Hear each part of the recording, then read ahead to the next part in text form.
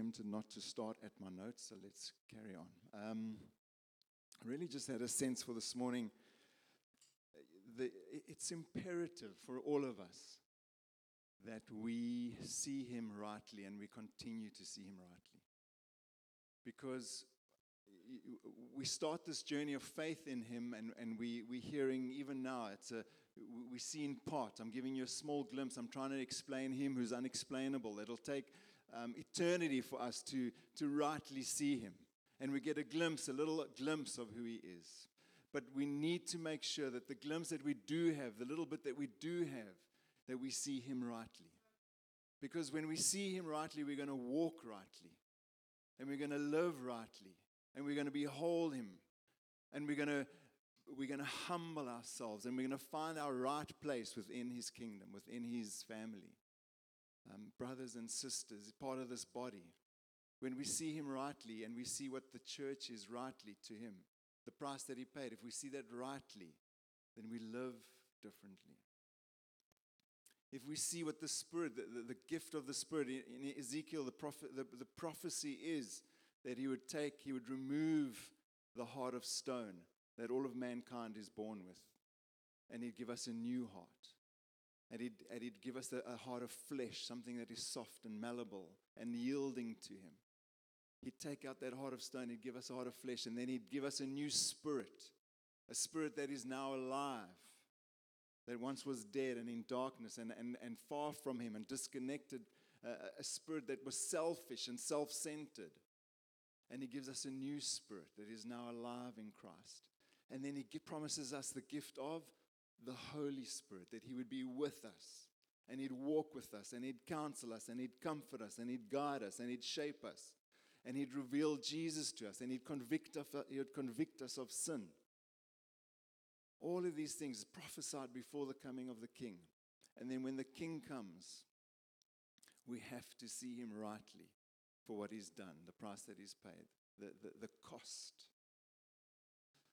So I've been reading the great book of Leviticus. Who here can recite Leviticus from verse 1? Chapter 1, verse 1.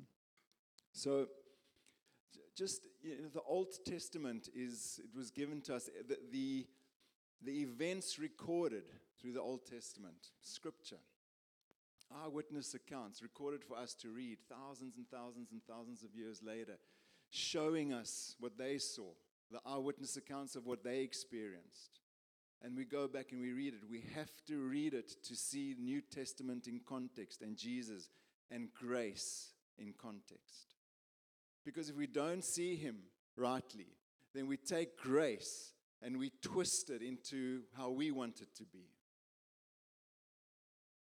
We shape an image of God, an idol of what we want him to. I can justify anything, any stance I want to take. If I want to divorce my wife because I fancy a new model, I can take scripture and like, God wants me to be happy, He's a God that loves me and he covers over all sin.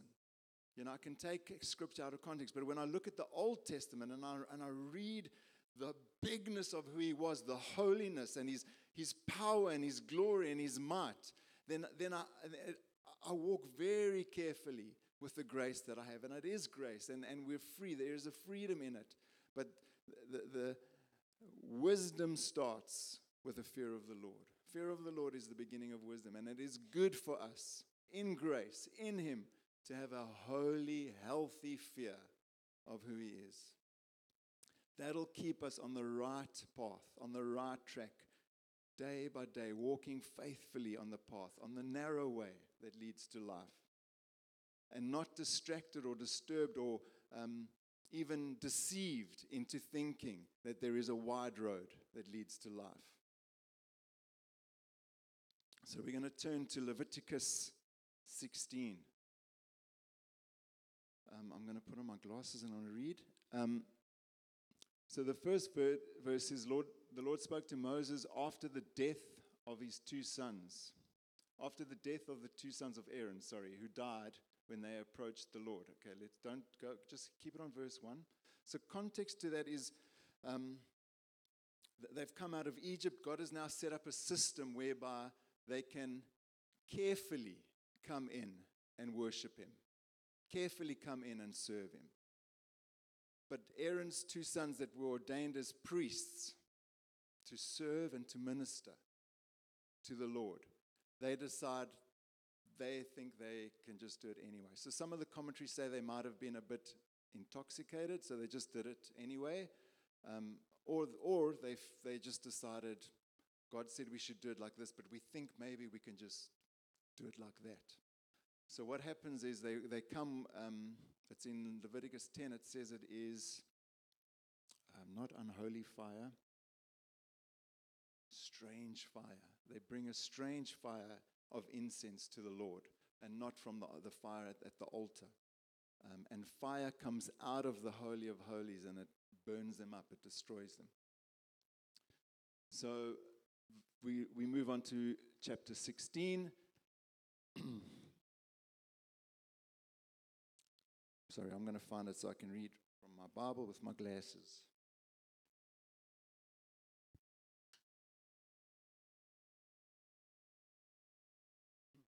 Then the Lord, I'm going to start at verse 1 again. So the Lord spoke to Moses after the death of the two sons of Aaron, who died when they approached the Lord.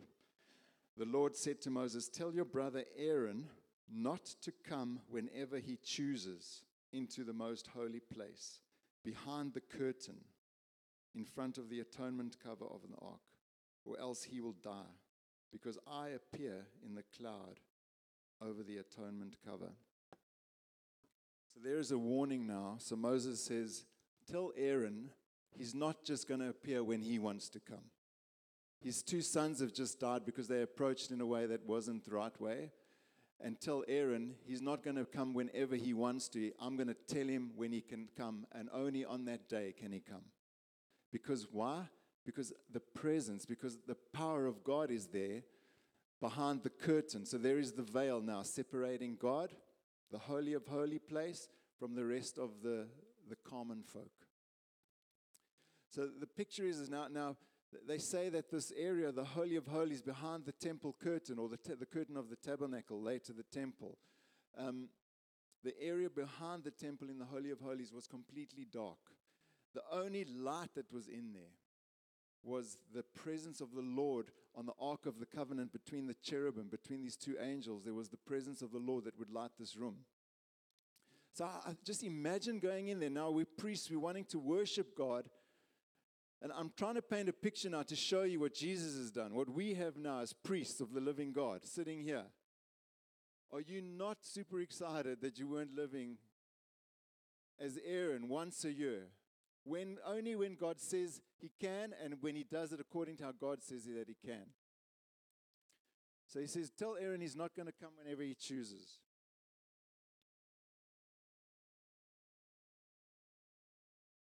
Verse 3, this is how Aaron is to enter the sanctuary area.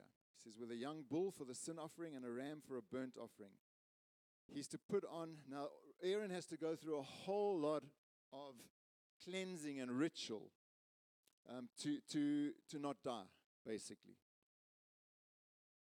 So he puts on the sacred linen tunic with the linen undergarments next to his body. He is to tie the linen sash around himself, and he's to put on the linen turban. These are sacred garments, so he must bathe himself or bath himself with water before he puts them on. So he's got to be clean, and then he's got to put on these things. Verse 5, from the Israelite community, he's to take 2 male goats for a sin offering and a ram for a burnt offering. And Aaron is to offer the bull for his own sin offering, to make atonement for himself and his household. So before he can even get started for making an offering for Israel, he's got to make an atonement to cleanse himself of any sin, or to pay for sin, his own sin. Verse 7, then he's to take 2 goats and present them before the Lord at the entrance to the tent of meeting. He's to cast lots for the 2 goats, one lot for the Lord and the other lot for the scapegoat. I'm not going to go into that.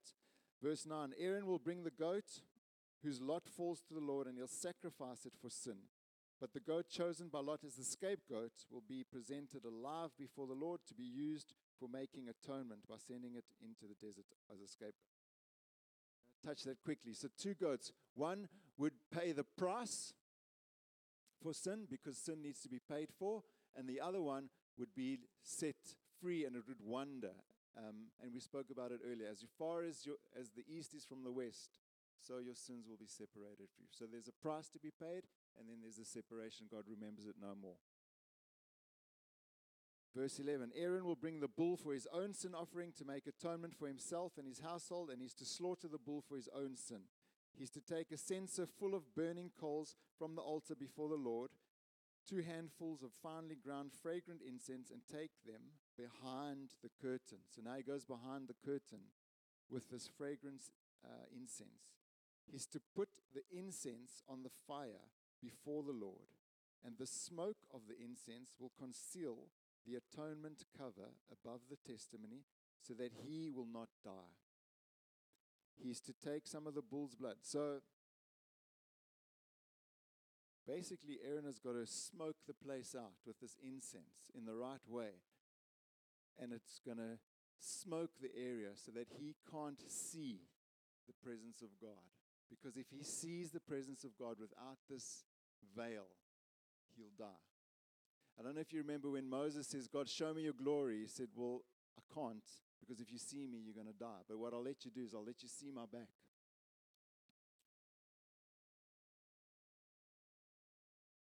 Verse 15, he shall then slaughter the goat for the sin offering of the people and take its blood behind the curtain to do with it as he did with the bull's blood. He will sprinkle it on the atonement cover and in front of it. In this way, he will make atonement for the most holy place because of the uncleanness and rebellion of the Israelites, whatever their sins have been. So he's going to make and sprinkle this blood on the atonement seat for the forgiveness of sins, for our uncleanness and our rebellion. And then you fast forward I don't know how many thousand years, what that gap was, 2,000 years ago, and then Jesus appears. And I read Leviticus and I think, Lord, just the glory and the bigness of who he is. Why would you take on the nature of a man? Why would you do that? And then Jesus says, I came to serve. I came as a servant. Matthew, sorry, I'll give it to you now. I should keep my glasses on. Mark 10, verse 43. Whoever wants to be, so this is the disciples saying, can we have the right hand and the left hand on your throne? You know, just this wrong concept of they want this place of elevation, you know. And Jesus says, whoever wants to become great amongst you must be your servant. And whoever wants to be first must be the slave of all. For even the Son of Man did not come to be served, but to serve, and to give his life as a ransom for many. And later on he says, the greatest must be the servant of all.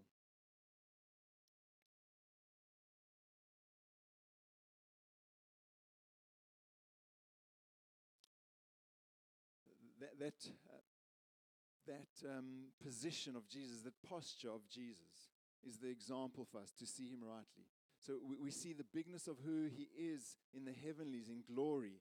And then when he takes the form of a man, he comes as one that is going to serve. Why? Why would he do that? If I was God, you know, you just think about if we had to decide how we were going to make a way back to the Father. You know, we're arriving in our royal robes in a palace and ruling and telling the guys, right, you, you know. But the revelation that we have of him appearing as a man, of who he is and what his nature is like, and his servant-heartedness and his love for mankind is an example for us as those that are coming and being born again into his family, being adopted as children, sons and daughters, holy priests that are called now to serve him. And that is the picture. So why did he come as a servant? To show us and to lead by example. This is what he's like, his nature's like. How do you get into the kingdom? Those that are poor in spirit will inherit the kingdom. What does poor in spirit mean? You're aware of your complete spiritual bankruptcy in relation to him. When you see him, you realize, I am but dust. But if you don't see him rightly, and we bring an unholy fire or a strange fire, we live a life that is just, if you read on the internet, there's enough information and there's different versions of Jesus out there to create an idol for yourself. And there's no sacrifice, there's no servant, there's no serving. It becomes about me and my miracle and my blessing and my Porsche and my house. There's no fear, Nadine.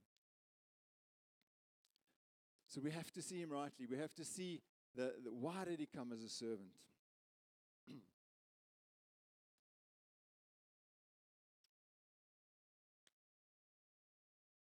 So a great illustration. Light is not good for my 52-year-old eyes.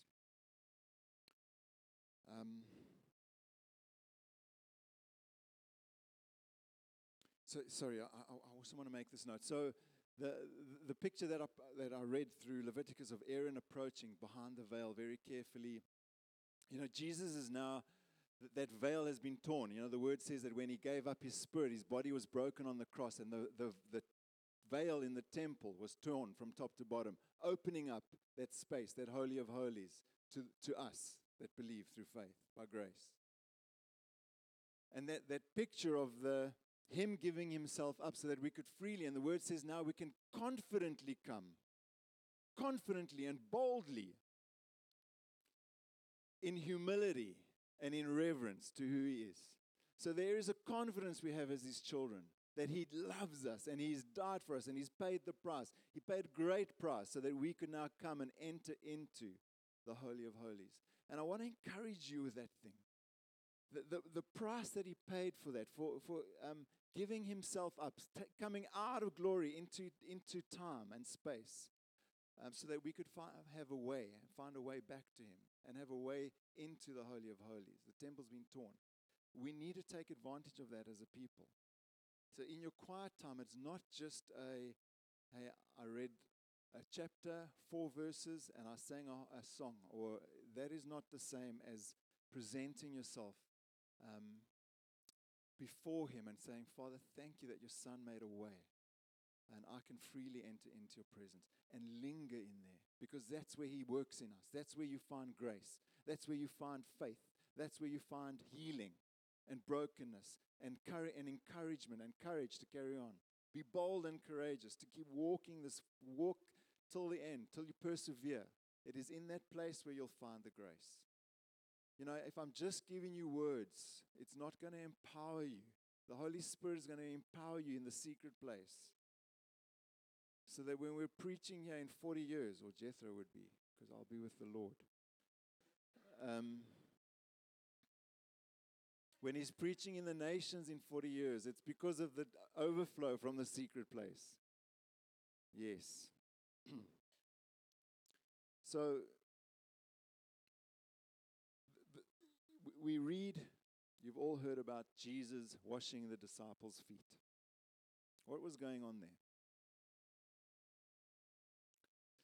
So in the culture of the day, the lowest of the low slaves, like you got a whole lot of servants and slaves, the youngest, most inexperienced, the one that is in our context would be cleaning toilets.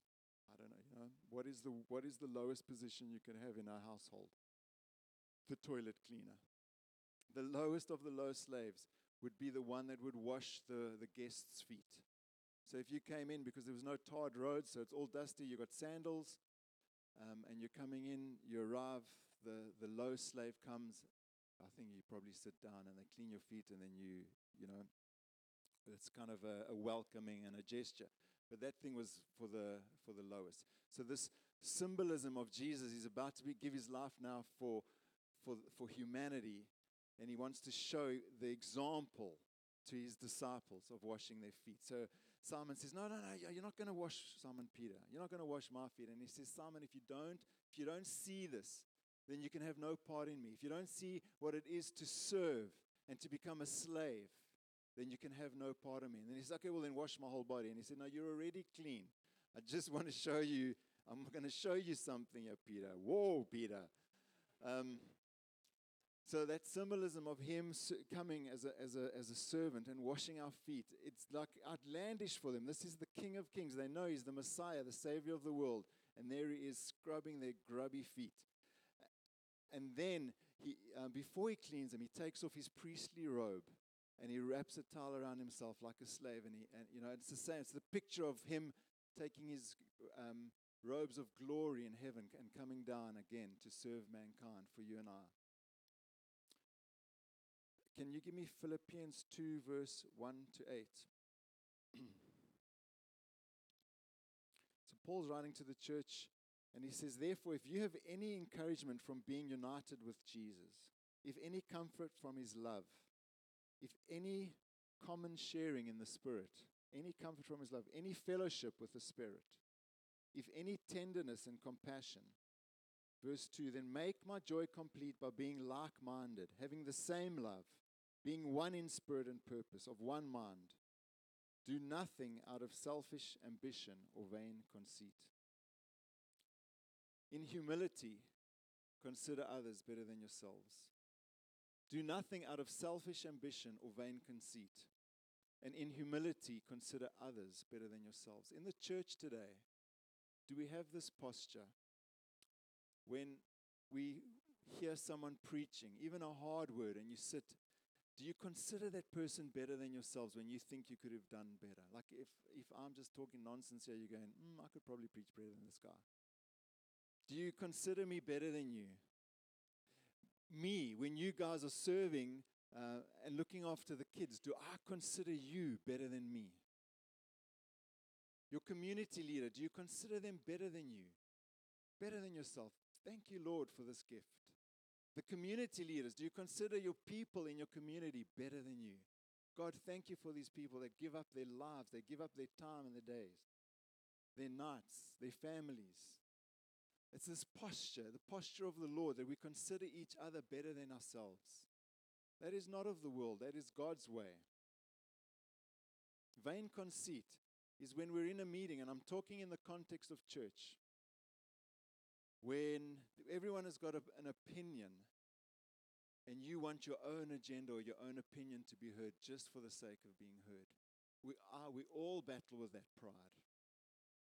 But Jesus was like, you need to have complete humility. I think Paul writes to Ephesians, be completely humble. How do you be completely humble? So humble is having a low view of yourself.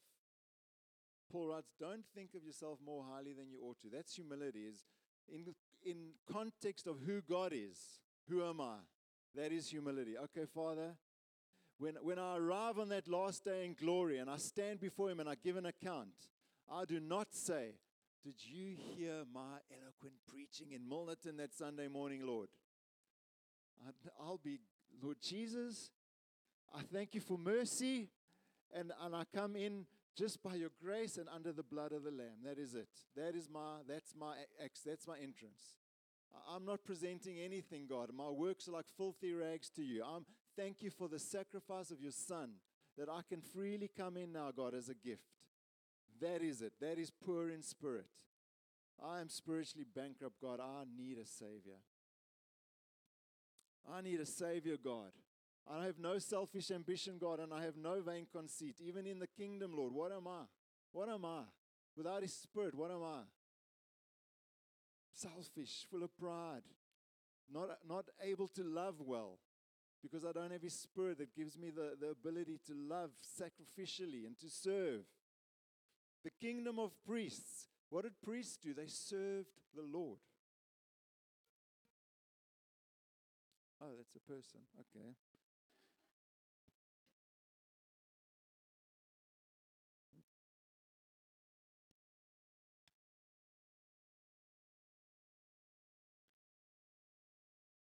Humility, meekness, lowliness, the absence of self, means lowliness of mind, not thinking of yourself more highly than you ought to, and seeing yourself rightly in the view of God's mercy. What is meekness? power under control. So I have authority in the church as an elder. But I don't, in the kingdom, we don't lord it over people. You're volunteers. You owe me nothing. You owe the Lord, but you owe me nothing. But you voluntarily give your lives to serve us, with us. You don't serve me. You serve the Lord. That's meekness. So I have the ability to give an opinion. And I share it, and I postured my opinion well. This is what I see. Can you help me? Am I seeing this rightly? This is what I see. This is what I see in you. Can you help me rightly? So I'm not saying we just overlook everyone's, but we posture ourselves rightly when we're trying to encourage each other and grow each other and mature each other and help each other persevere. So meekness is power under control. Well, where we're mutually submitting to each other as unto the Lord. Even in the office, in your workplace, there is this godly attitude and godly posture that we must carry, even in authority in the workplace. Patience and long-suffering. How do I react to others when they disappoint me or when my expectations are not met? Does love cover over? Do I believe the best in them? When you don't think your leaders are greeting you properly or not following up after you properly or didn't phone to see how you were or how your mother was, or do you look at them now through this grid of, oh, you miserable leaders, God, I would never do that. We're hypocrites where we see everyone through a different grid to how we see ourselves. I see it on the road. The taxi cuts you off and you're like, ah! And then I've just cut off someone else. I'm like, that was a mistake. It was just an honest mistake. And it's the same thing when we do these things. It's fine for us, but when someone else does it to us, it's escalated and elevated 1,000 times. Do you know who I am? What you just did to me? You're not a good leader. I'm going to go find a church down the road. They use my gifts better than you. Yeah, I didn't get 50 likes.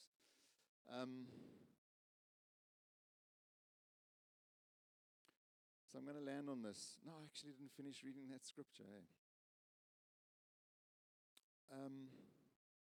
Do nothing out of selfish ambition or vain conceit. Rather, in humility, consider others better than yourselves, not looking to your own interests, but to the interests of others. Your attitude should be the same of Christ Jesus. Oh, Lord, help us. Your attitude should be the same as Christ Jesus, who being in very nature God, did not consider equality with God something to be grasped or used to his own advantage. Rather, he made himself nothing, by taking the very nature of a servant, being made in human likeness. Oh, Lord, I don't know why you did that. I want to cry when I read it. Verse 8, being found in appearance as a man, he humbled himself by becoming obedient to death, even death on the cross. That, man, how he's created mankind and he's at the mercy now of mankind. Just willfully is like, if I could, if I wanted to, I could call 12 legions of angels the Father would send and he would just destroy humanity right now. But willfully just offers his beard for them to rip, and they spit at him, and then they give him a crown of thorns. And just for the joy set before him, the joy of having us, the joy of saving a remnant, saving a holy priesthood that are going to come and minister to him and serve him.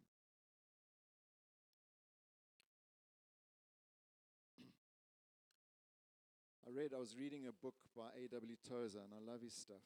Thank you. He says, speaking about holiness,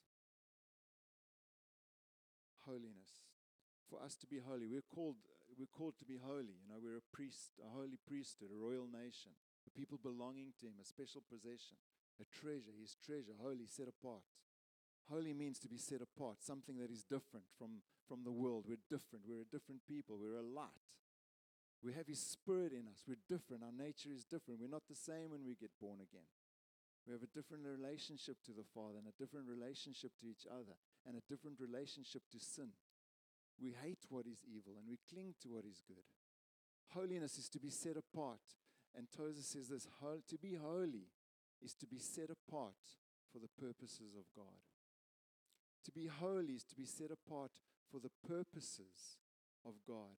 I'm not set apart for the purposes of my own life, for my own career, for my own bank balance, my retirement, for security. I'm not set apart for all of that. I'm set apart for His purposes.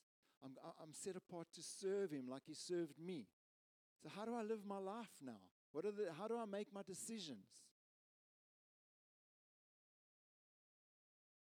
I'm set apart for the purposes of God. That means inside this church, what is the purpose of God inside this church? It is to bring in the lost and the broken and share the good news. That's the purpose. So what is the purpose of God in my workplace? That I treat the people well and I work as hard as I can. Is my purpose making as much money as I can? No, I'm being set aside for the purpose of God. If I'm blessed to be making money, it's for the purpose of God, that I would be blessed to be a blessing. And I would have people in my house, and my house would be big enough to host community and church and dinners. And I've been set apart for the purposes of God. How am I set apart for the purpose of God as being a husband and a wife and a daughter or a son? Think about these things. God, what is your purpose in this? The purpose is not for a perfect life. The purpose is not for circumstance. And though He can give it to us. What I was saying to Kricha earlier, his purpose is to shape the character of Christ in us. So if I have to go live in a one-bedroom flat somewhere and move out of my large home in Sunset Beach, if He wants to shape a humility in me so that I could reflect Him better, then God, you're doing something. I've lost everything and I'm here now. You've done something for the purposes of God. So we look at circumstance, and you must see God in circumstance. Because He is fully in control of everything and you can trust Him. And what's the worst thing that's going to happen? You're going to die. That's the worst. Starve to death and die a horrible death. That's the worst. And I don't believe He'll do that to any of His people. I mean, it happens, but I'm like, Lord, even in that moment, you would protect them and you'd guard them so they wouldn't be like a terror. Even if there's terror for a second, there's eternity for eternity within His presence. So I'm like, cool, shoot me in the head. I don't know, whatever it is. I don't know how it's going to be. But I know in a twinkling of an eye, I'm in glory. And as I said, I'm on my belly. Like, Lord, am I in? Is your sacrifice enough? Did it cover over? No, I'm kidding. So the purposes of God in everything that we do, even when we're serving here, what is the purpose? We want to teach the kids. We want to bless those that we want to share the good news with those that have never heard it. This, what we have, the privilege of knowing truth and life, and He's come to give us life in abundance. What a privilege. Broad is the road that leads to destruction, and many are on it. Small is the gate, narrow is the way, and few find it. You sitting here is a gift. It is a miracle of the Lord. Me being born again, taken out of drug, sex, and rock and roll, is a miracle of the Lord. It is a supernatural Him opening my eyes so that I could see Him and love Him in a little glimpse of who He is. It's good. Okay, should I land? What's the time? Have I used my words? Oh, I went quite quickly. It's only 10 to. How many are sleeping? I'm going to put these two scriptures up. So, God's ways are not our ways. You know, we hold on to this life like this is it, but it's not it. I mean, we know that when you look around you, it's all just falling apart and it is gone to the dogs. So God's ways are not our ways. And yeah, I did a business deal many years ago, and there was some hard parts to this deal, and I was like, the risk of losing everything that I'd saved over years and years. And I just want, you want justice. Lord, I want justice, because I've been wronged. And the two prophetic words, Nick, you keep your heart. you keep your heart. I'm going to sort out the rest. Because I couldn't do anything. My hands were tied. Nothing in my control.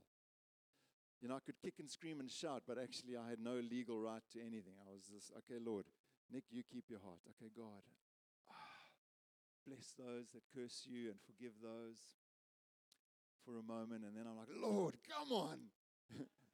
Bring fire, God.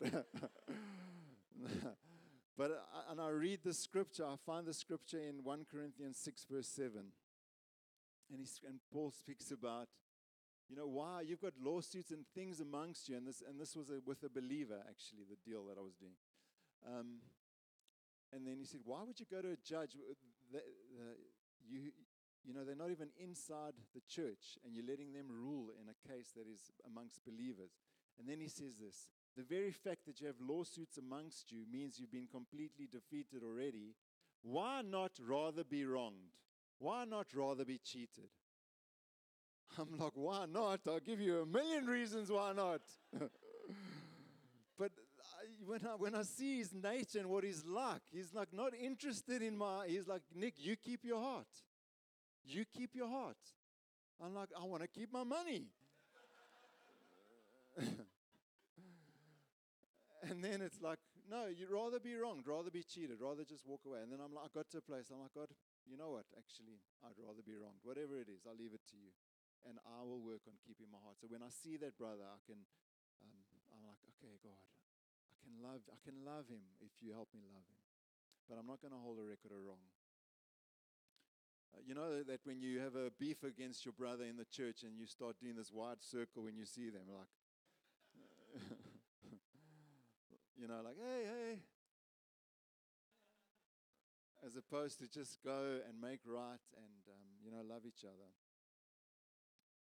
And then the last scripture, 1 Peter 2, verse 18 to 21. And this I found like also mind-blowing. Slaves, submit yourselves to your masters with all respect, not only to those who are good to you and considerate, but also to those that are harsh.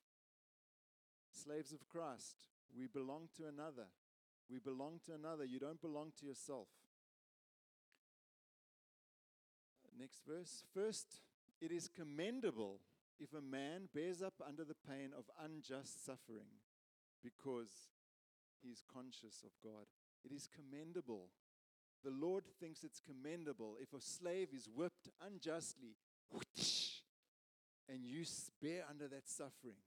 You bear it, you take it, you're like, Lord bless you, may I have another.